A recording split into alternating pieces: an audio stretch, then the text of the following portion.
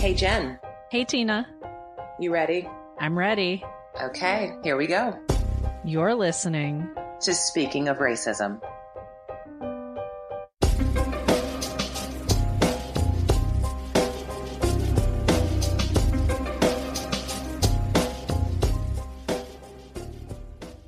On today's episode, Jen and I are going to talk about Bryan Stevenson's book, Just Mercy. In January of this year, there was a major motion picture starring Michael B. Jordan as Bryan Stevenson and Jamie Foxx as his client, Walter McMillian. And that movie received tremendous accolades. It's won many awards, and it just is an overall really important story and commentary on the criminal justice system in this country. Because of the impact that this book has had on my life and Bryan Stevenson has had on my life, and of course with me sharing this with Jen and knowing that this is also something that's incredibly important to Jen, we decided that this is going to be a book that we wanted to read together. We invited our listeners to read this book along with us. We did a book giveaway. So hopefully you are listening to this and you have read the book. If not, no worries. You aren't going to be lost. We're going to definitely go into a lot of it. So some spoiler alerts, but this is just going to be a really good framework for you if you are thinking about reading the book. But even if you choose not to read the book, this is just going to give you an idea of who Bryan Stevenson is, some of the work that he does and the Equal Justice Initiative does, as well as some of our thoughts about this book and how it has affected us. One of the things I wanted to start off with is just discussing some of the themes and sharing with everyone several of the themes that show up in this book.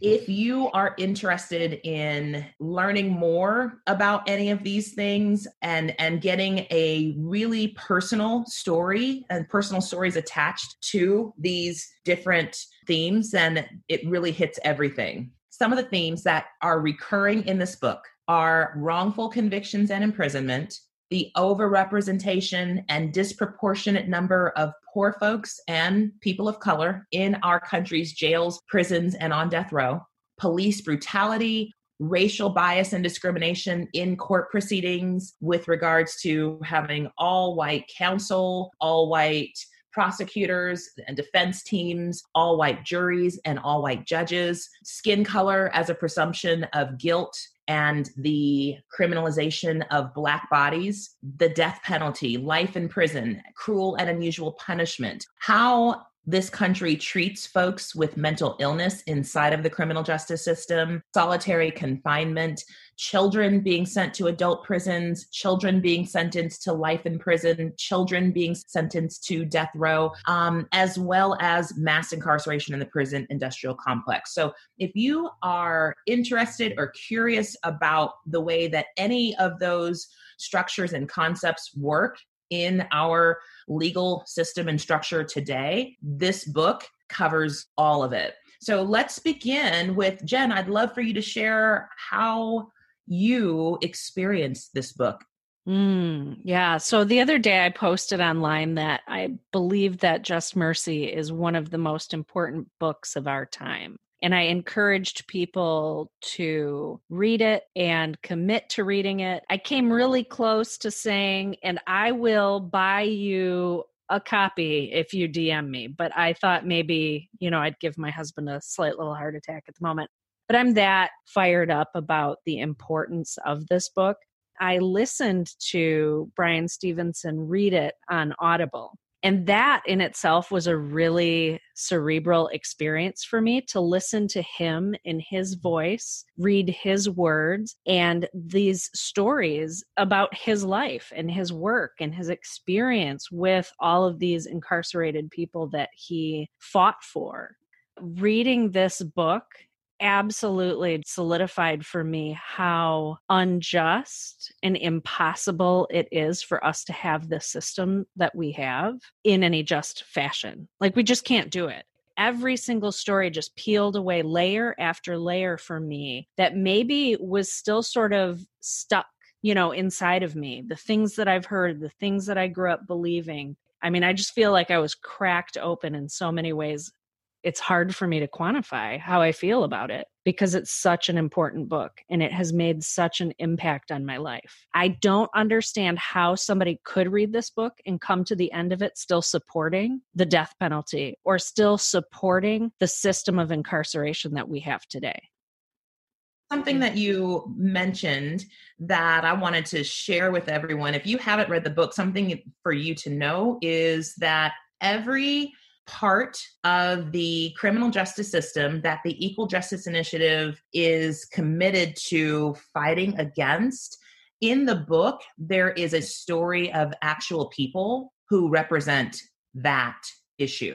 So, for example, Jen and I have talked about some of the things that jumped out at us the most having read this book. And one of those things, as I mentioned as one of the themes, is the ways that children in this country are sent to adult prisons, the way that children are sentenced to life in prison, and the way that children have been sentenced to death row. And that is something that the Equal Justice Initiative is still going to the Supreme Court to overturn some of the ways that we deal with children inside of prison. And then being able to attach the stories.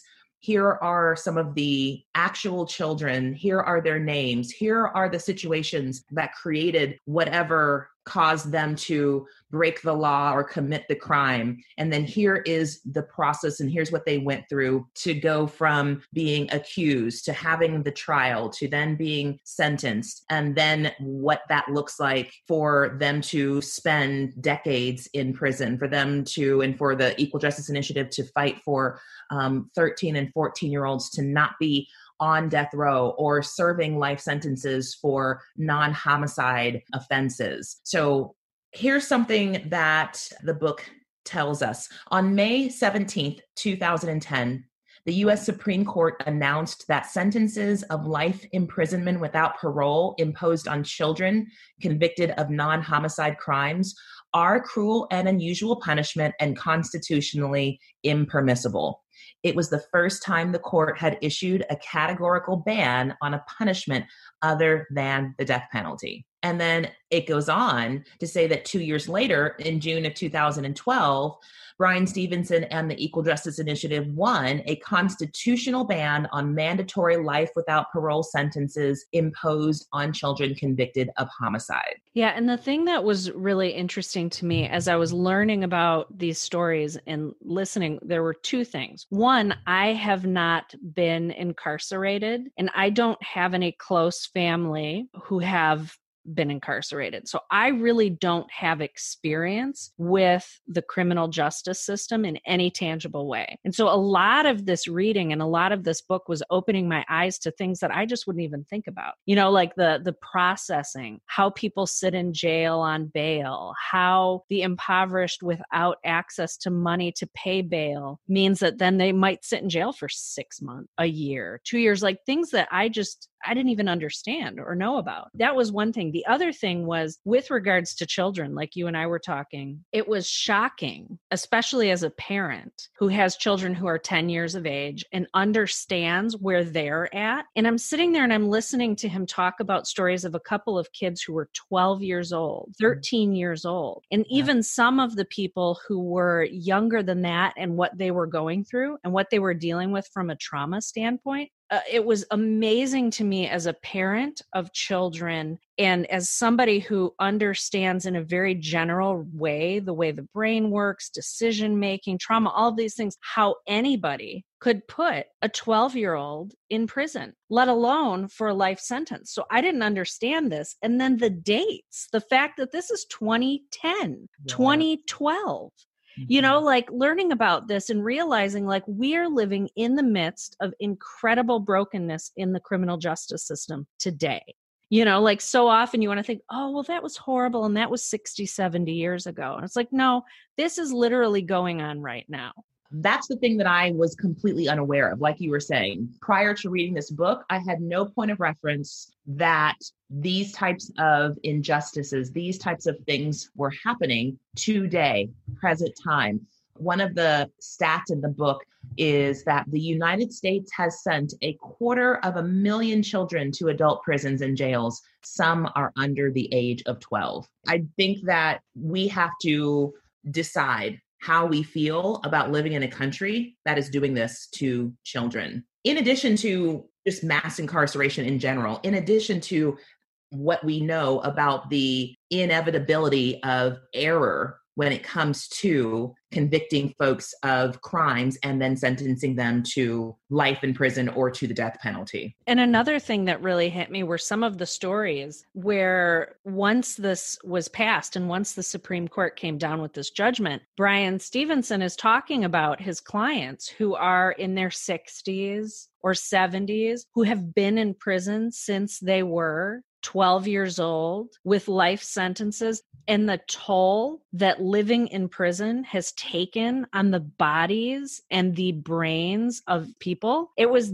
devastating just to learn about this and to realize this. And it was really eye-opening. One last fact with regards to children, because I know that that was something that stood out for both you and I as mothers in particular. Yeah. By 2010, Florida had sentenced more than 100 children to life imprisonment without parole for non-homicide offenses. All of the youngest condemned children, 13 or 14 years of age, were Black or Latino. Florida had the largest population in the world of children condemned to die in prison for non-homicides. When we're looking at just each individual state's roles in this type of injustice, and then recognizing that we need to be making decisions when it comes to who we are voting for and putting in office at the state level, in addition to at the federal level, but just looking at what is involved and what is happening at local levels that is allowing this type of thing to happen today. Well, and this is why we talk about the importance of understanding implicit bias, the importance of understanding that Black and brown children are seen differently and are approached differently within the educational system. You know, we just had this story of this 6-year-old who was arrested and taken to jail from her school for throwing a tantrum. She is 6 years old, right? It's absurd. And yet you look at how this has been going on within the criminal justice system. Well, let's shift the conversation a little bit and let's talk about mental illness and the role that that has played with regards to people suffering from mental illness inside of the legal system. More data from the book directly. It says the internment of hundreds of thousands of poor and mentally ill people has been a driving force in achieving record levels of imprisonment. Today, more than 50% of prison and jail inmates in the United States have a diagnosed mental illness, a rate nearly 5 times greater than that of the general adult population. The number of seriously mental ill individuals in jail or prison is more than 3 times higher than in hospitals. And in some states, that number is 10 times higher. This country needs to find a way to stop criminalizing mental illness and start treating it as a health crisis and a health concern, and not placing folks who suffer from mental illness inside of these prisons and jails and criminal institutions. And I think Bryan Stevenson has several examples in the book that really follows the devastation of what that looks like, not only to the individual who suffers from mental illness, but also to these families and to the communities that they are a part of. Yeah. And that was a big realization as well for me, just getting to this point where you realize like we've had so many gaps in our healthcare system and in our communities. And our answer as a nation has been to incarcerate people, those who are in poverty, those who struggle with mental illness, those who have struggled with trauma. We don't have the things in place to help and assist people. And so we imprison them. And that speaks to what we value as a country in the United States. the United States has not ever taken accountability and been held responsible for everything from the genocide of Native people to enslavement and into now what we have as mass incarceration. When we talk about mental illness, just to go back to that really quickly, I think about LA right now and the recent legislation that was passed with reform LA jails. And the work of Patrisse Cullors, who's one of the co-founders of the Black Lives Matter movement, and how, she and so many folks, so many activists and advocates there work so hard to bring about and to pass that type of legislation where we are looking at and acknowledging and recognizing that we have to come together as individual members of communities to demand change and demand things that we're not going to be putting funding into building more prisons. We're instead going to put that funding into improving and increasing the availability of healthcare and mental health care specifically. And then even working with some of these grassroots organizations and local groups who are committed to finding ways and creating ways to have, for police to not be the first folks that respond when it's a call or a situation that requires a mental health check, which is something that we see too often. I want to go back to one thing you said earlier about the importance of even voting locally. I'm going to admit to you right now that when it comes to voting for local judges, I don't really pay attention. And I don't really know who is who and how they vote. And that has been changing recently, but particularly while listening to this book. And there is this section of the book where Brian talks about the way that our society works, that it's a good thing to be seen as tough on crime. And he talked about how during an election year, you will see a higher level of incarceration and harsher penalties and punishments given by these judges because they know they don't want, election time to come around and have somebody put out an ad that says, so-and-so let this person free, and then 3 people were murdered, And so just to see the importance of voting and paying attention and getting involved locally, and then as well getting involved in abolishing the death penalty in your state. If your state happens to have the death penalty, getting involved in abolition on other fronts. Yeah, and something that just happened recently, I want to say a few weeks ago, is that the state of Colorado became the 22nd state to abolish the death penalty. So I don't know if folks understand that still more than half of our nation has the death penalty. And again, when we look at the way that this racist, xenophobic, white supremacist society has been created, how do we feel about this nation choosing to put people to death for crimes?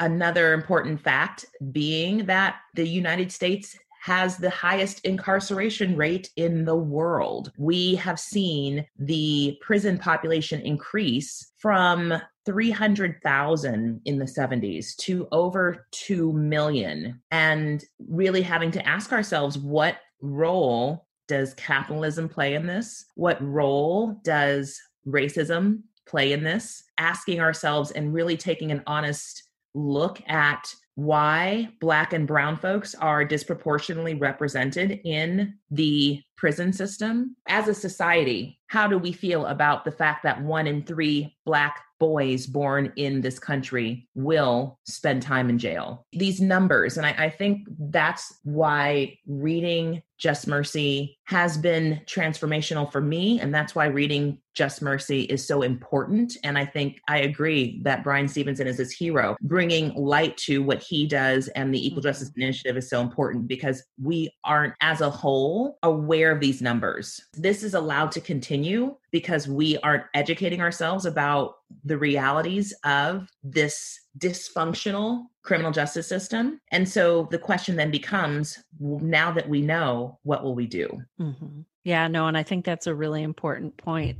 One of the things that was exciting to me as I was listening, Brian talks about in the early 80s when he moved to Montgomery. And when you watch the movie, you see the reality of working in an office that has a fax machine and a telephone. And just sitting there and thinking about the fact that mobile phones didn't really exist then. And they were waiting for faxes and snail mail and all of this stuff to hear about the Supreme Court and their ruling on something. And today we've got information just downloading instantly so often. And so one thing I thought about is what an amazing opportunity we have today with our social media platforms, with people using their voices to speak out about this. You think of how much the EJI just struggled to connect and gain support to today and how we can support this organization and this movement. And that's exciting to me because I feel like if people read this book, if people watch the movie, if people start to learn about this and understand more and see what Bryan Stevenson and the EJI have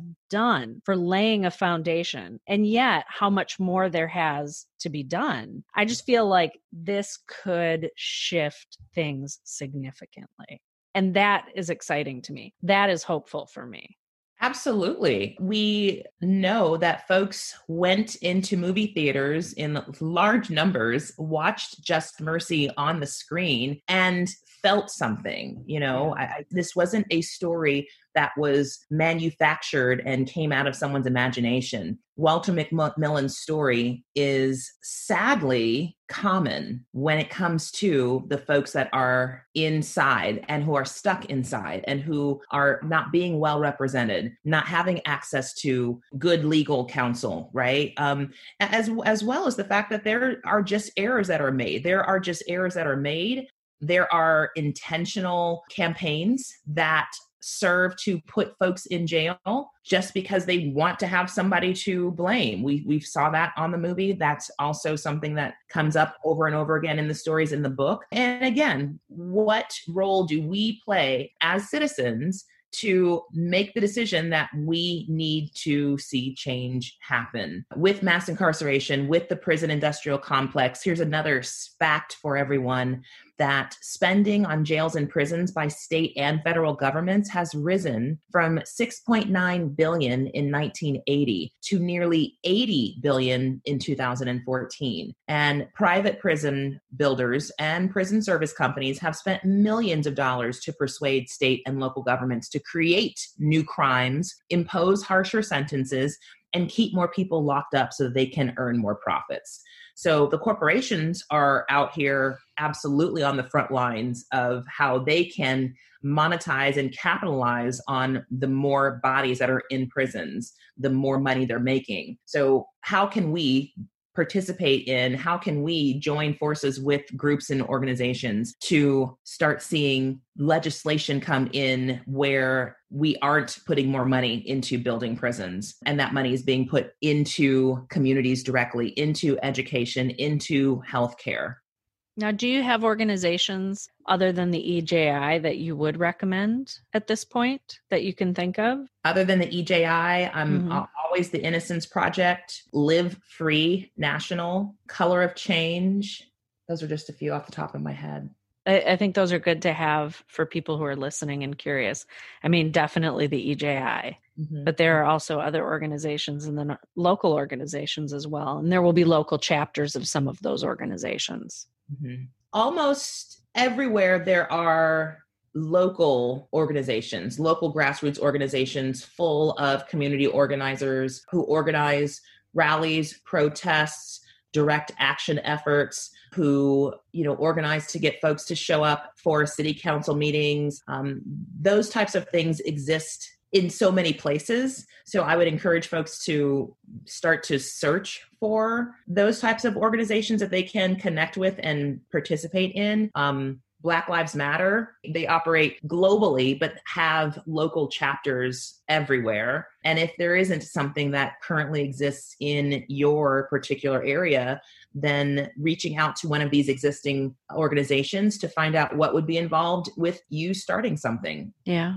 So, kind of to go back to what you mentioned, Jen, when you posted on your Facebook the other day about how impactful this book is, and you kind of asked folks to share their thoughts about it. I want to read to you what I wrote, because that is just it just is an explanation of how I experienced this book in response to your question. Your post said, Just Mercy is one of the most important books of our time. Have you read it? If not, will you commit to reading it? I answered, reading this book literally changed my life. Then someone asked me, how is this book life-changing? And I had a very long response. And here's my long response. I said, this book was life-changing for me because it opened my eyes to seeing the injustice of our legal system and how our nation has never had any truth and reconciliation as it relates to our history of racial terror and violence, and the role that white supremacy and racism continues to play out in our society systemically and institutionally, and how slavery never ended. It simply evolved into mass incarceration, which then led me to realize my calling to have and facilitate courageous conversations about dismantling racism, abolishing the death penalty, ending money bail, etc., which led me to create Legacy Trips, which are 3-day anti-racism and yoga trips where we visit the Lynching Memorial and the Legacy Museum in Montgomery, Alabama, and use the practice and philosophy of yoga as tools to dismantle racism, as well as lead screenings and discussions of HBO's documentary, True Justice, Bryan Stevenson's fight for equality across the nation. This book was the beginning of all of that for me. And that's my short answer. I love that you read that. I don't like to recommend, who am I kidding? I do. I like to tell people their business, and I like to tell them what they should do. I'm trying to work on that. But I really do want to say that I think this is an incredibly important book. And for those who have asked, should I watch the movie or should I read the book? I think, if at all possible, you should do both. And I think they're really complementary, because in the movie, you get to really dig deep into Walter McMillian's story, but the book goes even deeper, and you get to learn more about Walter and what happened to him through his entire life. And that is such an important story to hear and bear witness to. So I just want to encourage everybody to go read the book, watch the movie. It doesn't matter what order you do it in. It is important. So that said, I'm going to read this excerpt. So Paul Farmer, the renowned physician who has spent his life trying to cure the world's sickest and poorest people, once quoted me something that the writer Thomas Merton said: "We are bodies of broken bones." I guess I'd always known, but never fully considered that being broken is what makes us human. We all have our reasons. Sometimes we're fractured by the choices we make. Sometimes we're shattered by things we would never have chosen. But our brokenness is also the source of our common humanity, the basis for our shared search for comfort, meaning, and healing. Our shared vulnerability and imperfection nurtures and sustains our capacity for compassion. We have a choice. We can embrace our humanness, which means embracing our broken natures and the compassion that remains our best hope for healing. Or we can deny our brokenness, forswear compassion, and as a result, deny our own humanity. I thought of the guards strapping Jimmy Dill to the gurney that very hour. I thought of the people who would cheer his death and see it as some kind of victory. I realized they were broken people too, even if they would never admit it. So many of us have become afraid and angry. We've become so fearful and vengeful that we've thrown away children, discarded the disabled, and sanctioned the imprisonment of the sick and the weak, not because they are a threat to public safety or beyond rehabilitation, but because we think it makes us seem tough, less broken. I thought of the victims of violent crime and the survivors of murdered loved ones, and how we've pressured them to recycle their pain and anguish and give it back to the offenders we prosecute. I thought of the many ways we've legalized vengeful and cruel punishments, how we've allowed our victimization to justify the victimization of others. We've submitted to the harsh instinct to crush those among us whose brokenness is most visible. But simply punishing the broken, walking away from them or hiding them from sight, only ensures that they remain broken, and we do too. There is no wholeness outside of our reciprocal humanity. That just, I felt like that answered the why and challenged me to the how we can heal and change this. And that was really powerful for me. So I wanted to share that with everybody. I'm glad you did. Thank you. And with that, thank you everyone for listening to our review of Bryan Stevenson's Just Mercy. And thank you to Grapes for the music. The song is I Don't Know.